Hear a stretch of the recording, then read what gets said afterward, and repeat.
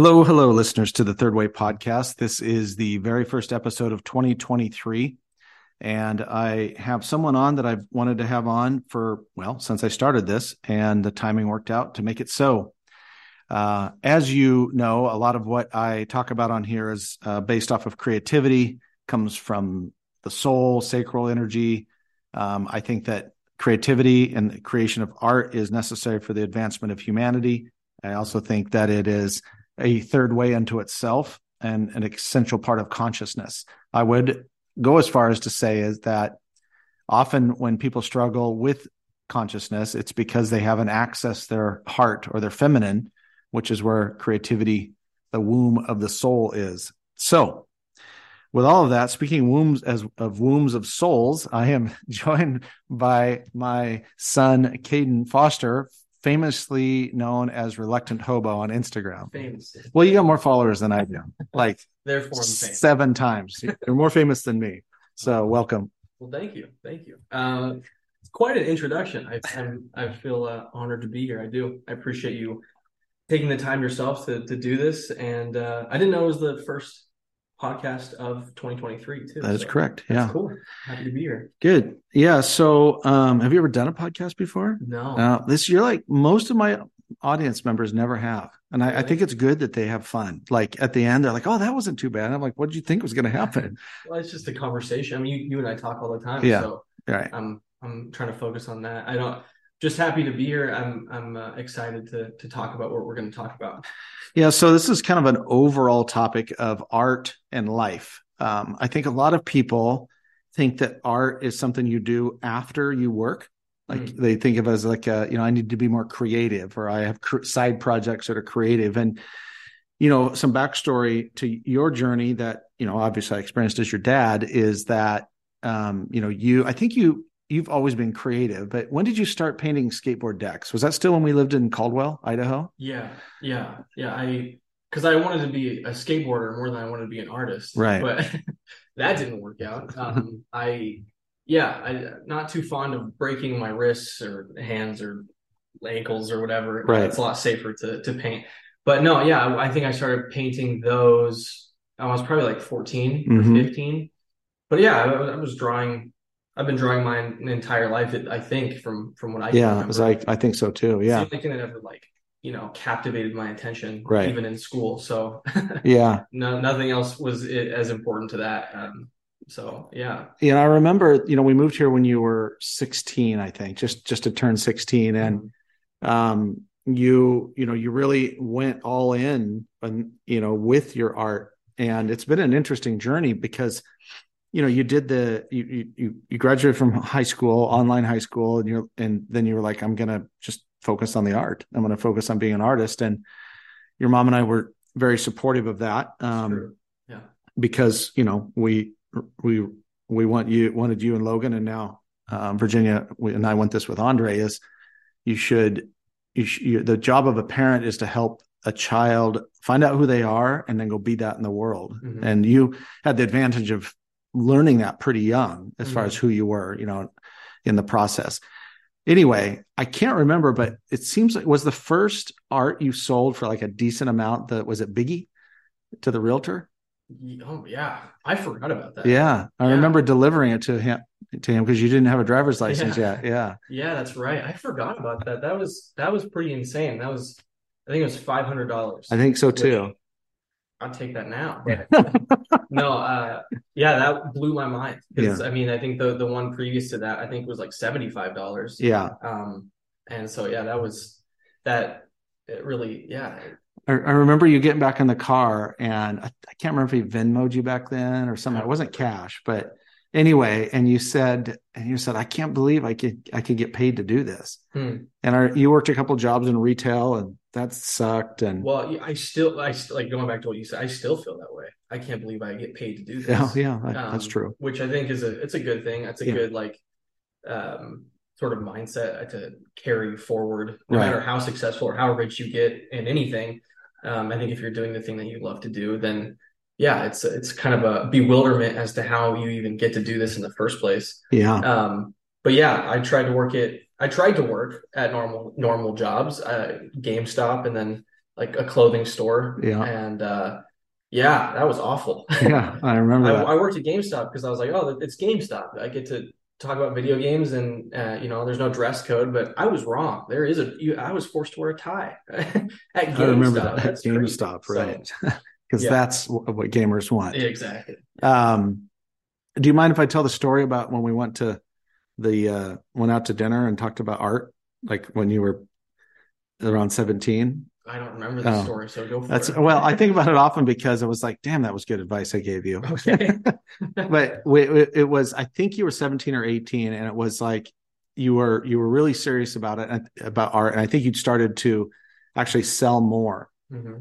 And so, as I do with you guys, I took you to dinner and we talked, and I said there were three things that I told you or shared with you. One was, I said you have to work on you in order to be an artist. You have to work on yourself, try to stay in some decent shape mentally, physically, spiritually. The second is never get complacent, like always push the edge. And I know that Emily, my former business partner, gave you the same advice right around that same time. But the third thing I told you was why I talk about art and life. And the third thing I said is, I asked you, I said, what's your plan B? And you said, I don't know, retail. And you were very uncomfortable with the question, and you kind of teared up and you said, I don't have a plan B. And then at that time, I didn't use a lot of profanity with you, but I think it was the first time I said it this way. I said, because there is no fucking plan B. You got to burn the boats if you're going to be an artist. Yeah. And I said, that means being willing to be poor on occasion. Yep. That's also advice that I tell other people when they ask about being an artist. Is that's one of the first things I say is you have to be willing to be poor. Yeah. Because that's a thing. It's definitely a real thing. And you have to, Stephen Pressfield, who we both love, talks about with the resistance and our wiring for, art goes against our wiring for both survival and acceptance, and to be an artist does. So you have a very unique perspective because you've been doing this since you were 14 years old, and you do it for a living, and some months it's a nice living that you do. And I'll be linking to your stuff in the show notes, and I'll show a feature of piece of art that you've done. So on this art and life thing, there are three questions that I wanted us to answer, to talk through, and so you and I have, other than DNA, some things in common. We both have ADHD. We both are what are called highly sensitive persons, HSPs, which basically means we just have way more sensitive inputs. So we get overwhelmed, and we start to shut down, and we tend to overstimulate with coffee or whatever. And we tend to struggle with sleep. We tend to struggle with executive function sometimes. I have more, because of my own work, more regulated ADHD. But the HSP, you really can't regulate the response. You can only regulate the environment. So I'm curious about, how does overwhelm, that, let's call that general sense, you call it stress or pressure, or just like there's something called the window of tolerance. Have you heard of that? No. So it's a psychological term for basically how much shit you can handle. And the window of tolerance for those of us that have HSPers and ADHDers, and in my case, a childhood trauma survivor, that window of tolerance can be very low. And when that window of tolerance is triggered, it's basically we drop out of any sort of creative state, because we're just trying not to die, like to our brain. Yeah. Creativity is a little higher up Maslow's hierarchy of needs. It's beyond eat and protect yourself and reproduce, Yeah. So the question is how does overwhelm affect creativity for you? And how do you get out of it?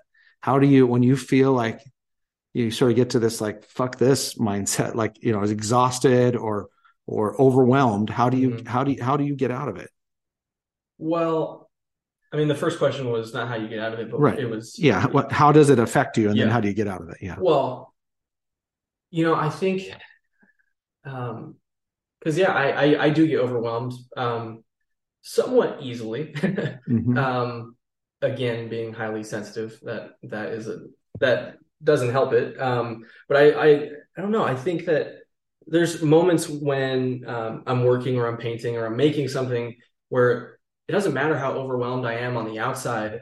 when I am sort of in it, I forget about everything. Mm-hmm. And that's one of the main reasons why I got in, like, it was so, like, that was one of the main reasons that it was so, like, painting and making stuff was so attractive to me even back then, was like, I had just this insane cycle of noise in my head. Mm-hmm. And that was one of the things that, like, shut it up for the first time.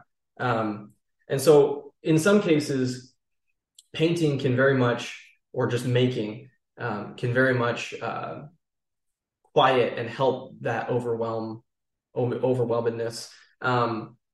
But it sometimes it's hard because it's that sort of the external situations in life can add to that.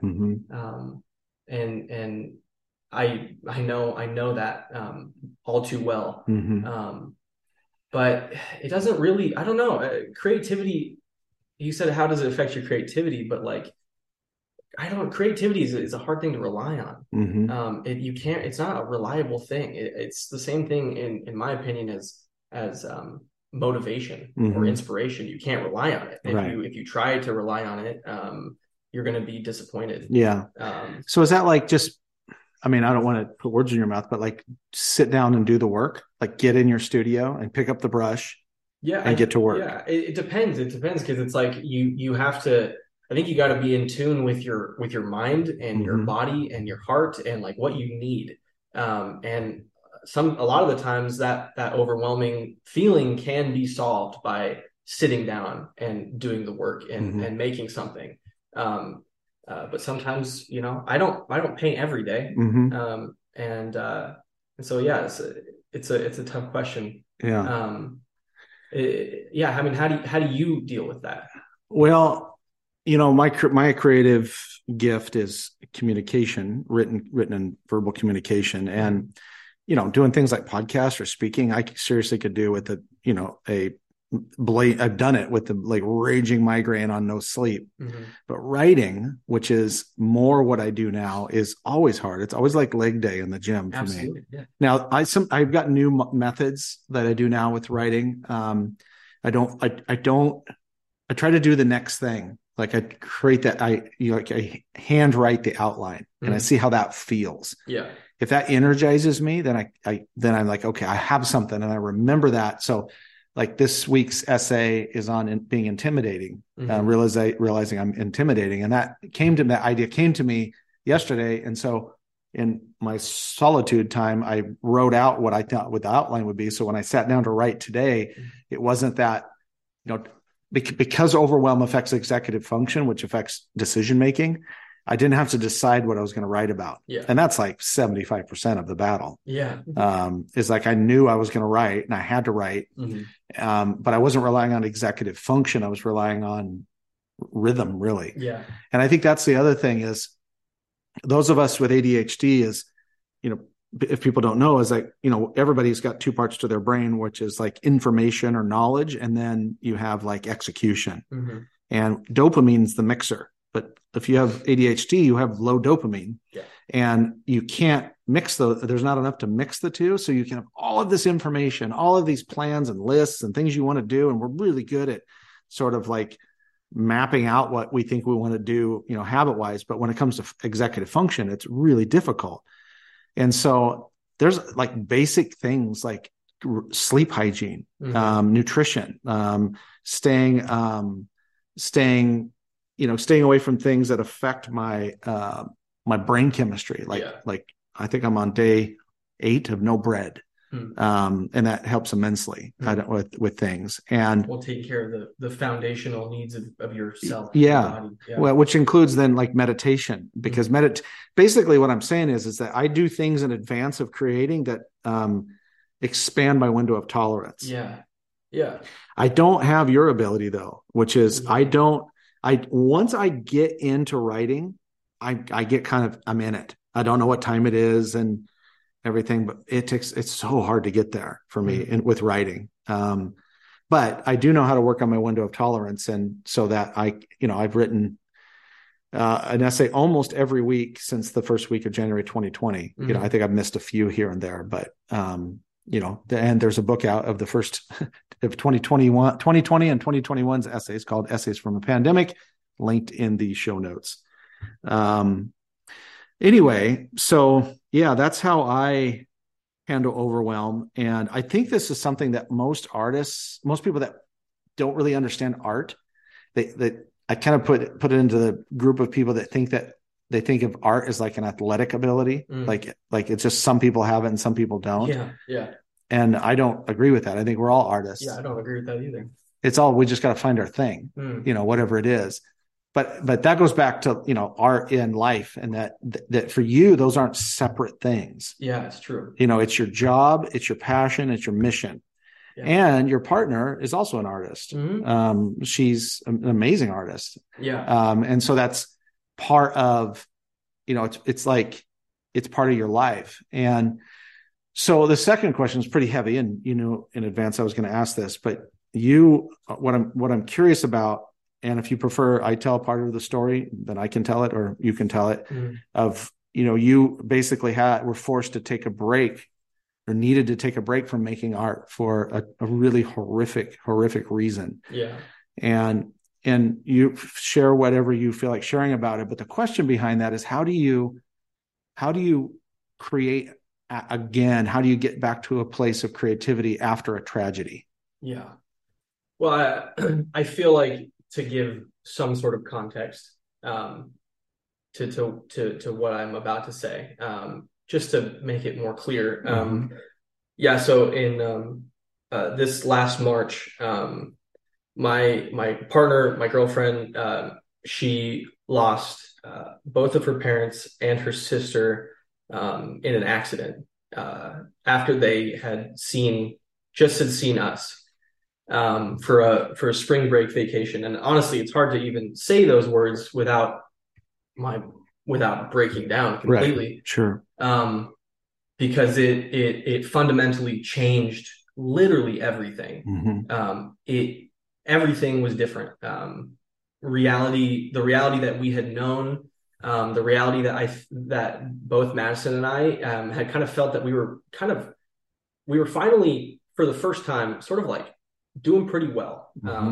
We thought we were kind of figuring it out, and she had just moved to Austin, and everything that we had known was kind of taken.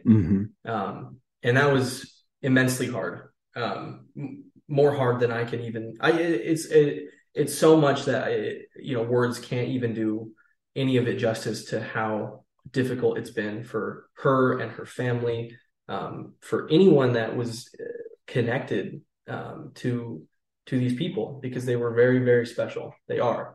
And you had to physically leave Austin. Yeah. I had to. Because she's from Nebraska, and so we had to go back. And so, what was the question again? It was like, how do you tragedy?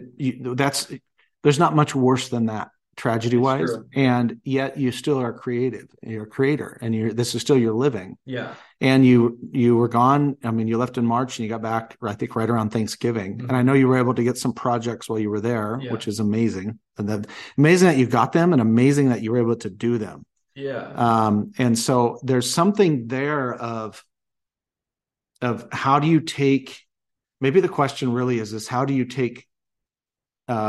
turn tragedy or grief into art? Is it a form of conversion for you? Oh, absolutely. This is the thing, like, I have to do this. I put it in the same like category of needs as like eating or sleeping. And I think if you're called to do this, if you're called to be some sort of a creator, an artist, whether that's a painter or a musician or a writer, if you are really called to do this, you have to. There's no other way. And the thing is like I really, without hesitation, I put everything on the back burner, because at the moment it didn't matter. Right. My projects didn't matter. Right. Like how I was going to make money didn't matter. nothing mattered except for Madison. Nothing mattered except getting her back to her hometown and getting her back to her family. And I knew that. And I really no thought in my mind was like, how am I gonna, what am I gonna, like, what about my projects? Like, I just didn't, right. there was no thought in my head that I had towards that. Because again, I love painting and I love art, but I love Madison more. Right.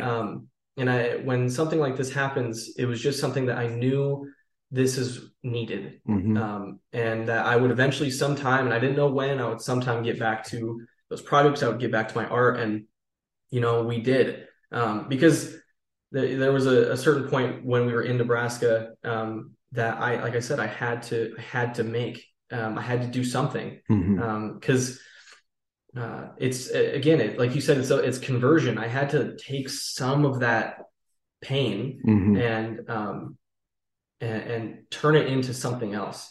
Because sitting with it and just being with it, and some people can, and some people grieve differently, and I had the idea, like, on the drive to Nebraska, I had the idea to paint a mural of all three of them.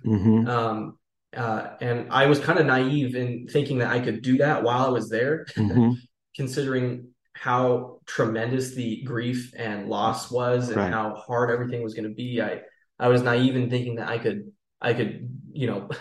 just sort of without thinking, like, I could just put up a giant mural of them. Absolutely. But, it's something that I know Madison and I will go back to Nebraska to do.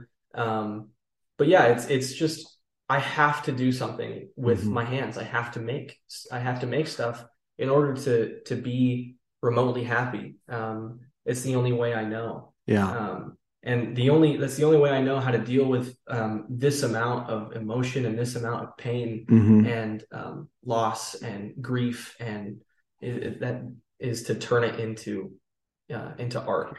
Thank you for sharing all that. And what you have figured out that I think a lot of artists haven't figured it out, because you hear about, like, Eric Church has a song called A Mistress Named Music. And that the topic here is art and life, not art is life. Because if art was life, then it would have been difficult to make that decision, and you would have, had a lack of priorities. And I was there when I was younger, when you were a kid. It's like my art, I guess at the time, my creative expression was trying to be an entrepreneur. And a writer-ish back then. I mean, I wrote a couple books, but I didn't consider myself a writer until recently. And it was like I had my priorities out of whack, with that. And I think that's remarkable. And I think that the ability, or maybe it's a self-awareness of that this was going to be. I'll put it this way: that art, as far as I can tell and observing you, is it puts you in a different world, but it's not an escape. It's not escapism. It's not a distraction from reality. It's just a different place that you go to. It's like a way to cope with reality. I mean, it can be an escape, though. But what I mean by escape is like escapism, like a where you don't want to just, you see this with artists, like especially musicians, or actually any artist that's got like some unresolved trauma. It's like somebody said this about Prince, that Prince didn't know who he was when he wasn't on stage. And that sort of on stage where your identity is the art itself, that's what makes it an escape, because you can get on the stage and all your problems go away. But you don't seem to use art as that kind of escape. Oh, sometimes I do. Okay. I mean, I'm going to be honest with you. It's a good escape sometimes, but for the most part, I do agree with you. I don't fully use it for that, but, I mean, you don't use writing or anything like that? Any sort of escape? I used to use speaking as an escape. It's sort of like an affirmation chamber or validation thing. Like, people tell me it was, oh, you're a great speaker, the best speech I've ever had. when I, growing up where no one ever complimented me on anything ever, that was pretty addicting. yeah, it was pretty addicting actually. And, but I don't use art now, that way. I use art to process. I mean, most of my writing is from only my experience. Yeah. Like basically, if you go back and look at all of my essays there, I don't write about stuff I haven't experienced. I theorize some, but it's theorizing from my own experience, similar to like Tim Ferriss doesn't write about stuff he hasn't actually done, Yeah. And, I don't have, this is, usually in this format, you answer the guest answers the question. There's no comparison. I've never experienced anything like you and Madison experienced. And all I can say to that from my perspective is, I've been through some shit, with, from my childhood, and then, things that have happened over the last decade in particular, last 5 or 6 years. And I got a lot of inner demons that I'm still learning how to regulate. But I never had to do that. And I think that's why I wanted to ask that question. And, part of that is you're almost like a reset from a business standpoint. You're having to, It's true. It doesn't seem like you've lost maybe much of a following, as your unofficial brand coach. I monitor your number of followers on occasion, and I don't. yeah, well, that's where you got me. But as far as like business, you're having to restart, correct? As much as you want to share about that. Yeah, no, I mean, it's a little bit of a restart. But the thing is, this past year and dealing with, to be quite honest with you, literally the worst thing I think that can happen to most people. It puts things into perspective. It makes things really, really clear. And it is a little bit of a reset. The fact that I had to put all of my projects on hold, and thankfully, like the clients that I had, who have been waiting this whole year, were beyond generous. That's with amazing. Their time, generous not only with like financially, but they were generous, with their time. They were patient and they were understanding. And to be honest, you kind of would have to be kind of a dick to not be understanding. But still, that they didn't have to be. They could have been impatient and sort of breathing down my neck to get it done. But all of them, every single one of them, they were kind, and sincere, and it made all of it, more tolerable. And I think, I'm very grateful for that. But, like it was a bit of a reset because, coming back, I had, while I was in Nebraska, I had to take on more commissions and more projects because again, life doesn't really give a shit, what happens to you. To be quite honest, the world keeps spinning, bills keep coming in, they just don't care. So that was another sort of hard aspect of all this too, is like you just had to kind of figure it out. And before all this, I was doing fairly okay. Like you said, it's a feast or famine kind of job, where there are months where I'm doing fantastic, and there are months where I'm not. And having to step away from my studio and having to step away from all these projects, it definitely, my financials and everything kind of took a really big hit. But going back to what I was going to say is, again, like everything is put into perspective, and this is one of those things. It is a bit of a reset, but I can change it. There's actually a solution to this. Whereas the shit that we had to go through, there is no fixing. Right. There's no way to fix it. There's no solution. Right. And so that's the sort of clarity I'm talking about, is it puts into perspective what can be fixed. This is one of those things. And I know I'll get back to where I want to be.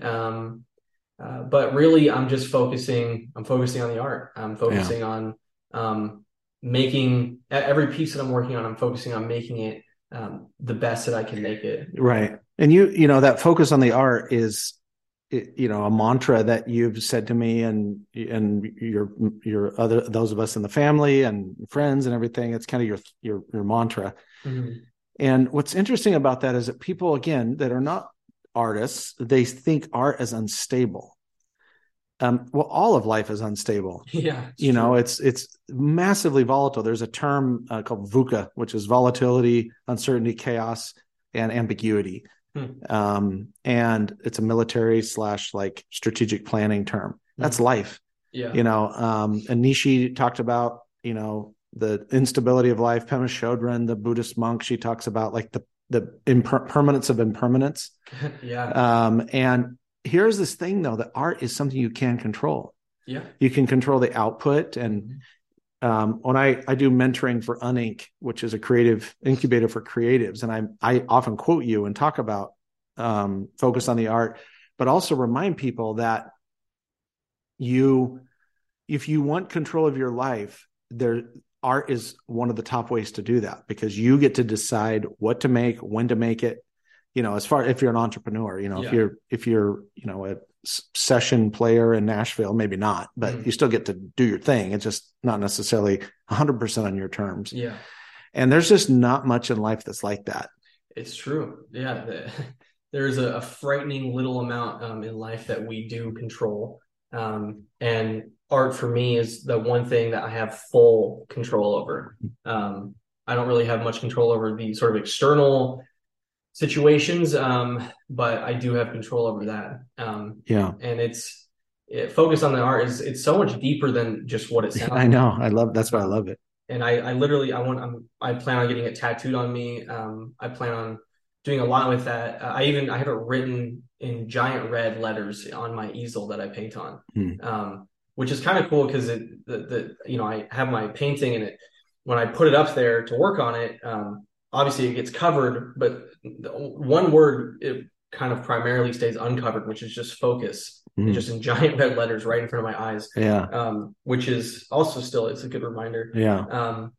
But it's so much deeper than what it sounds like. It's a way to cope with life. It's a way to cope with just existing. I mean, existing as a human is so strange and unpredictable and temporary. Right. And so I don't even know how I came up with that or where it came from, but it's stuck with me forever. Right. And I plan to keep with it. I plan to have it on my own tombstone, Right. Yeah. And art as creativity and creation of art is mystical and material.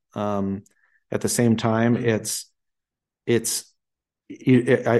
I find it magical that we have these gifts as humans, that we can do something that makes us fully present, but also we're not there. You get in that flow state or that zone. I love that state. Yeah, me too. It's the best feeling ever. Me too. Yeah. And what I'm trying to do is try to apply that to other areas of my life. Like that, what if it goes back to dopamine, is what if I could just extract 15 to 20% more dopamine by being present, just by being here, looking around. And I put in the family chat, this poem by Sarah Blondin, where she talks about like, never again will she hold an apple and not marvel at it, at the apple, and other things too. It's like that.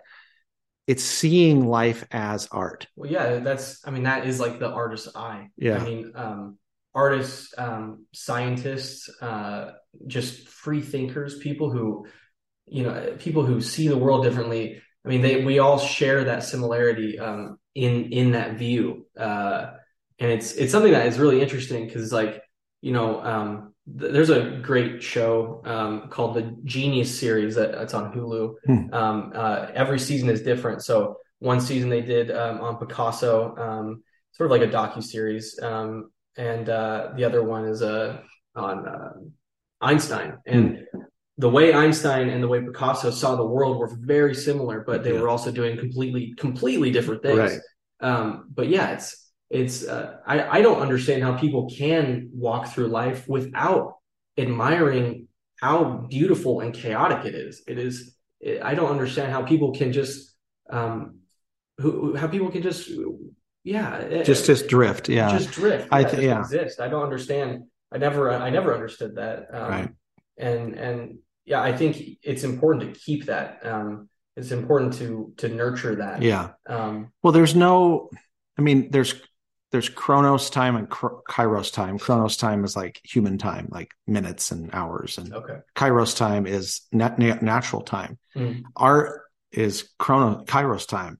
You may sit down and say, okay, it's 10 o'clock, I'm going to paint or whatever. I don't know if you do it that way, but I don't with writing. I have a general block of time on Mondays, but for essay writing, but it follows the laws of nature.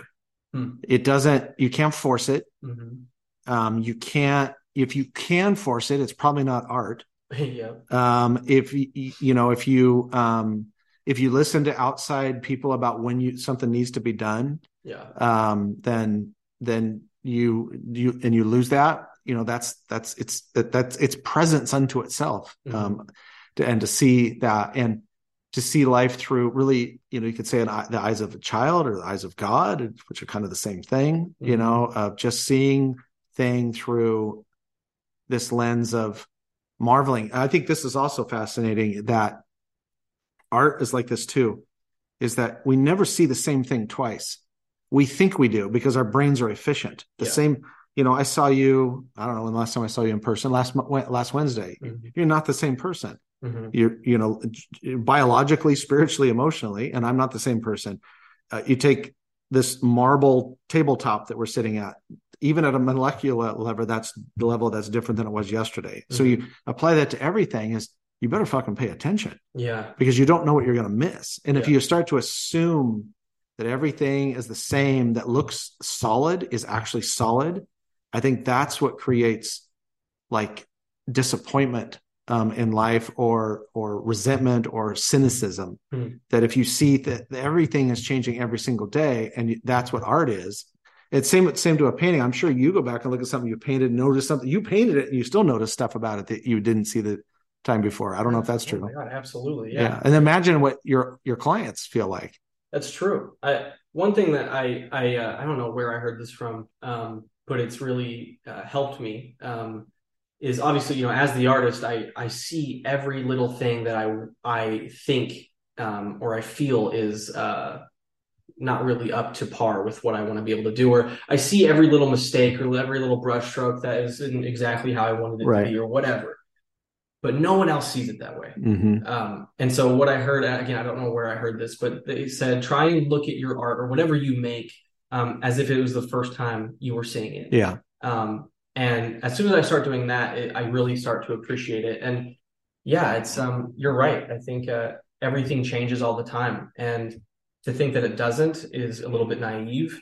But I think it's where awareness comes in. To be aware of everything, which is also hard to be aware in this world. But that's where you find like the true beauty, and that's where you can really marvel at just everything. And I think, your older brother, Logan, who is, his art is food, and art. He does other things. He has his own clothing line, and it does D&D stuff and other things. He's extremely talented, but you guys have this in common. And I think you must've got it from your mom, because I didn't have it, which is you're meticulous. Like details matter to you related to how something, like I remember watching him when he cooked, even if he cooks at home, the plating process. It's like it's just in him now. It's right. Part of him. It's a part of him. And again, that like attention to detail, they say, don't sweat the little small stuff. I was like, I think if you're an artist, you damn well better sweat the small stuff. Like the little details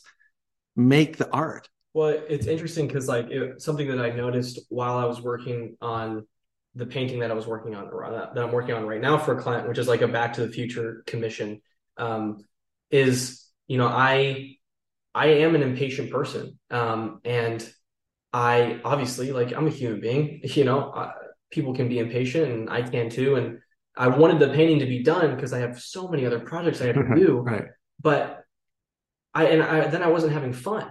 And the moment I started having fun was when I started focusing on the art, and I started literally pressing my face up to the canvas and getting every last pore on their skin of Doc and Marty, and really paying attention to the details and really becoming meticulous is when I actually started to care again. When I actually started to feel like really started to have fun again, Right. which I thought was interesting. Yeah. Because when I was like trying to rush it, I was just like getting frustrated at myself and getting frustrated at everything else, and at the end of the day, I just was not satisfied. Yeah. And That's like such a great example though of like the impatience is a toxic relationship with time, like real time, yeah, like natural time. And so to double down on the details and that help you rediscover something, that's cool. Yeah. Well, I mean, yeah, one thing that I've also realized too, is that uh, when I start becoming impatient with a painting or a project, and I start rushing through the details or rushing through things, that's when I know I need to take a break. Yeah. And I need to take a step back. Yeah. And then when I do that, and take 30 minutes, an hour, whatever, I go, hang out with Madison, I go play some video games, I go do whatever else. I come back to it and I have that sort of, it's a little bit of like I don't know what's the word. So it's sort of a revive. Renewed. Renewed is a better word. Mm-hmm. Sort of passion again. Mm-hmm. But yeah, it's sort of like it's a sign. Like as soon as I start like, oh, this is taking way too damn long, that's when I like, okay, just leave the room for a second and come back, and you won't feel that way. Yeah. So last question here is, I think again, there's an assumption with people that don't identify as artists that you have to self-generate your own inspiration. Mm-hmm. So it's a simple but complex question: is who inspires you? Well, I mean, it's more than who, because it kind of goes back to what we were talking about before, that artist's eye and sort of marveling at just the everyday normal things. Is I find inspiration in quite literally everything. There obviously are a lot of people that I get inspiration from, a lot of artists, a lot of makers, and I guess we'll start with that. Like who does inspire me? I mean, for one thing, I'm not going to name anyone specific, but just in general, people who don't want to live a normal life.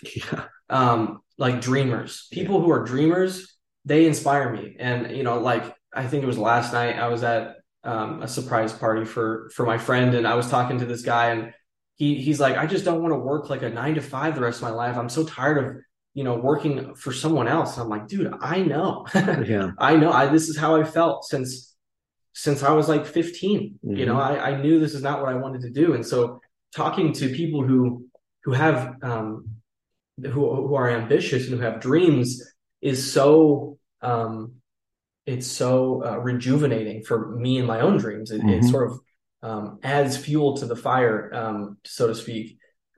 So just sort of like everyday people like that they inspire me.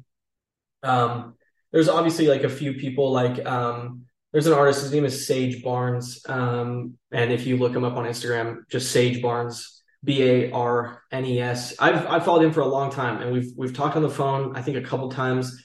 I've always looked up to him. He's older than me. I think he's like, I don't know, maybe 28, maybe 30, something like that. But he's always inspired me just with his work, but also with his mind, his mindset on art and being an artist for a living. So he's a huge one. Another artist, his name is Daniel Arsham. Incredible work. I mean, the people that I find most inspiring have their foot or have their hand in every creative field. Like it's not just the painter that inspires me, but it's the person who just makes for a living. Which is like another one is a great example, which is Adam Savage, which if you don't know who Adam Savage is, where have you been? No, but he's incredible. He was one of the main hosts of Mythbusters, which I grew up watching, which I have to, pay some sort of tribute to that show in sparking that sort of curiousness to everyday things and just to making in general.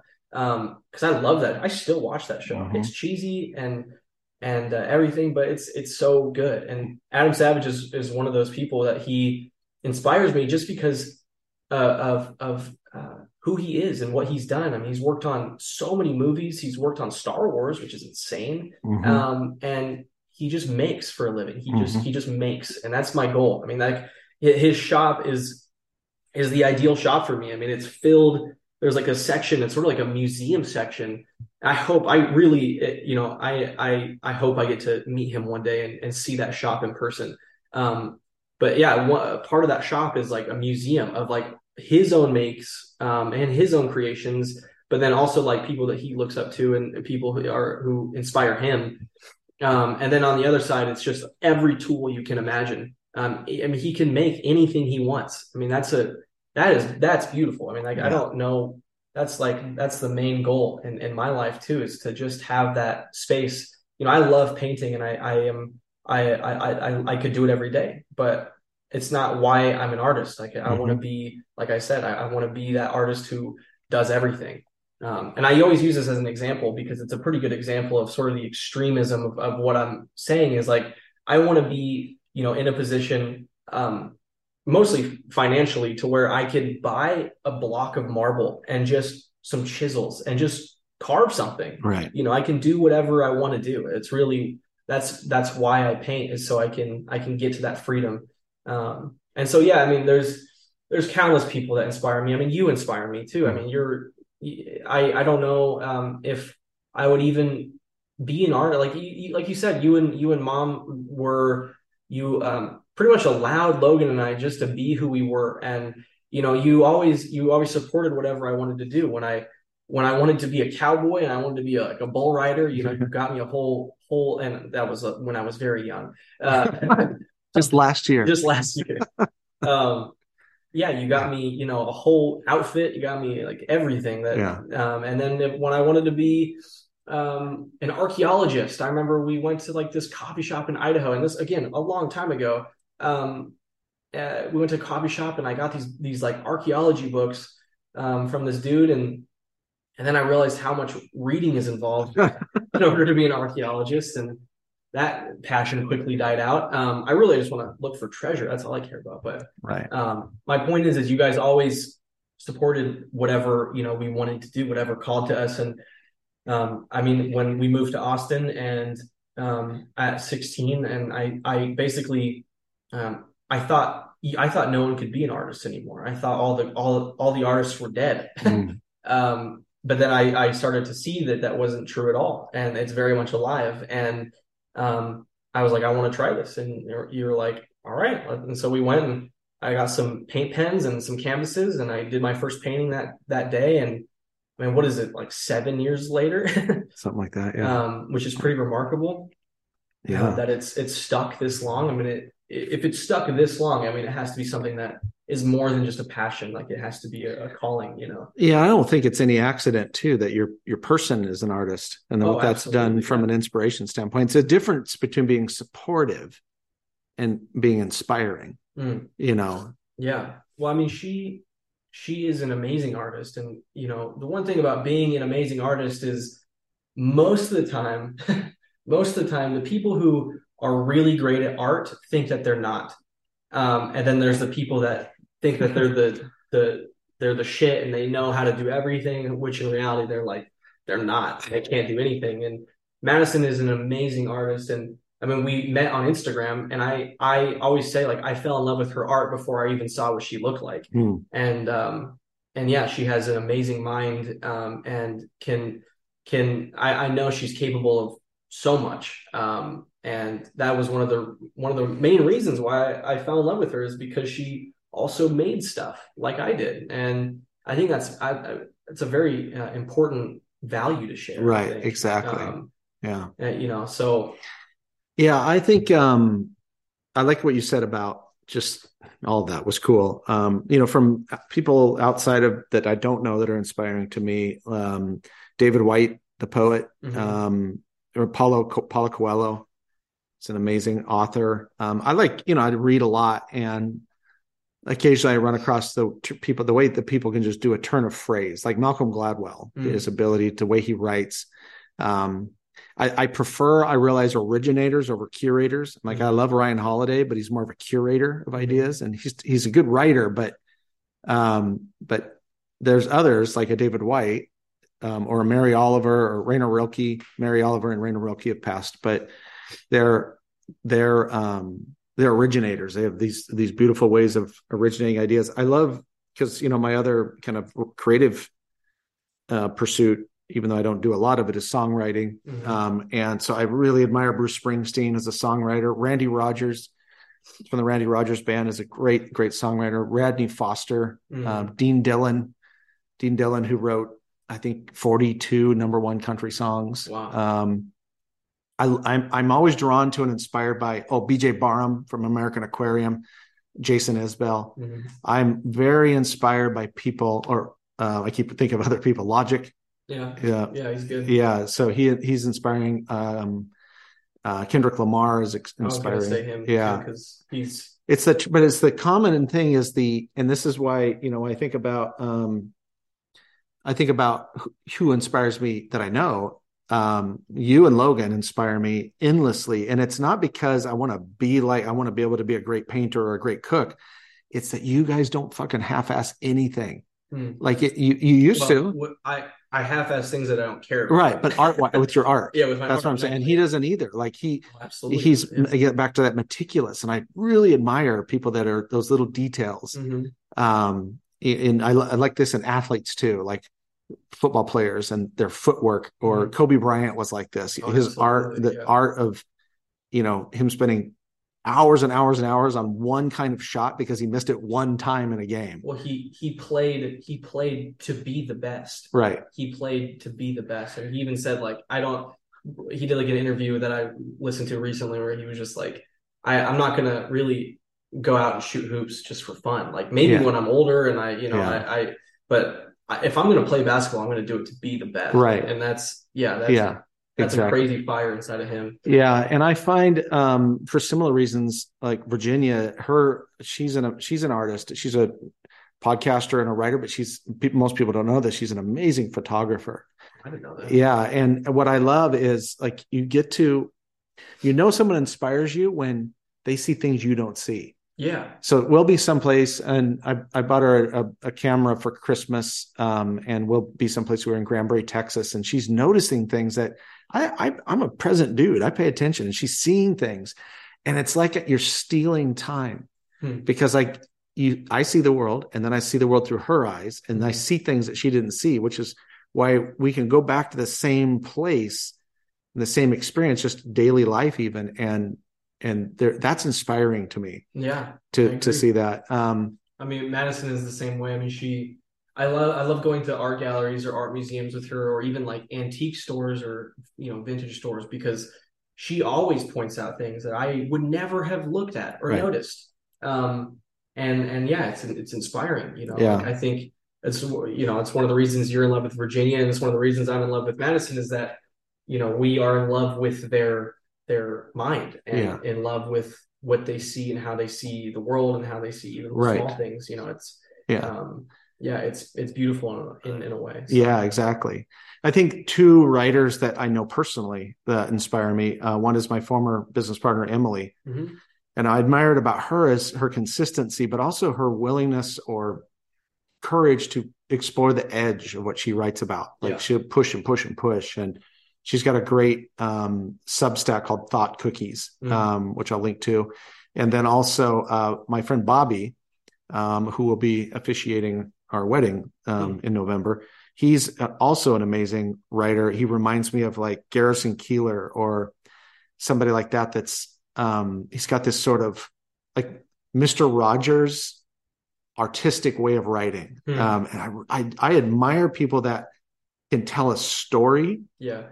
With where you're not just downloading it, you're living it. I think that, I think screenwriting is like that too, where you get absorbed into like a movie or a show or a series or something. But I think it's important to gather information and gather inspiration from anything you can. And that's what's going to make you a great artist, a great writer, a great musician. One thing, again, I don't know where I heard this from. That's right. But they said the one unique thing that you have as an artist is your taste. And that's what's really going to help you find your audience. And that's what you do with your work is you sort of explore your own taste and what you notice and what you see and what inspires you. And There's a lot. There's a lot of people. I mean, we could do a whole episode on people that inspire us. I mean, one I want to shout out right now is his name is Aaron, and he has a Instagram. It's called Moto Shears. He makes custom like shears, like scissors for like barbers. I mean, and they are art. The way that they are designed, the way that they're manufactured. He's a client. I did like he was one of the first clients that he basically paid me a lot of money to just do whatever I wanted. And I'd never experienced that before.